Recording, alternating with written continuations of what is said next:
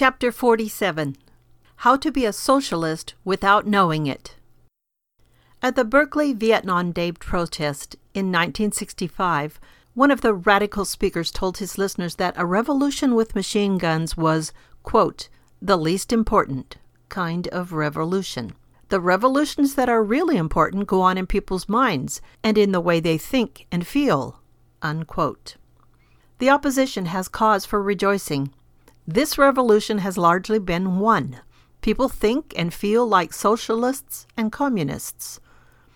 An important test of this is the question of guilt.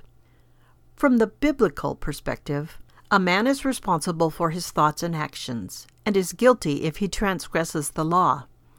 It is, therefore, a necessary act of maturity and of grace to confess our responsibility, to own up to our acts. A beautiful old prayer reads, I confess to God Almighty, the Father, the Son, and the Holy Ghost, and before all the company of heaven, that I have sinned, in thought, word, and deed, through my fault, my own most grievous fault. Wherefore I pray, Almighty God, to have mercy upon me, to forgive me all my sins, and to make clean my heart within me. Godly faith and character are the necessary ingredients for a good social order. From the socialist perspective, man is not at fault. It is the environment. Lincoln Steffens said it was not Satan nor Adam and Eve who were to blame for the fall of man. It was the apple. He meant this seriously. It is economic determinism. Man is seen as the creature, not of God, but of his environment. Man is therefore not a sinner. He is a victim. The criminal's problem is not bad character. Rather, it is bad environment, a poor home, and the like. As a result, we cannot blame the delinquent or the criminal. We must blame their home, school, and employers. One lonely and protesting psychiatrist wrote recently that it is becoming dangerous nowadays to be related to anyone who is mentally sick.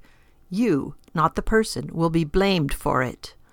Parents are blamed for their children's sins, and no doubt soon children will be blamed if their parents go wrong. When confronted by a man's crime, breakdown, or failure, do you blame circumstances, the family, other people, the economic system, or anything else other than the guilty individual?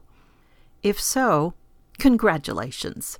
You have passed the first and basic test of socialism. Thou shalt not blame the man or call him a sinner, but thou shalt excuse him by blaming his environment.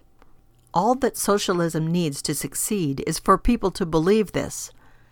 If you believe that the Bible is right and that man is responsible, then you will try to change men, to bring them to Christ and to godly faith and character. If you believe it is not man, but the environment which is to blame, then you will work to change man by changing the environment, by laws or revolution. Your hope for man will be in acts of Congress and in social revolution. Remember, quote, the revolutions that are really important go on in people's minds, unquote.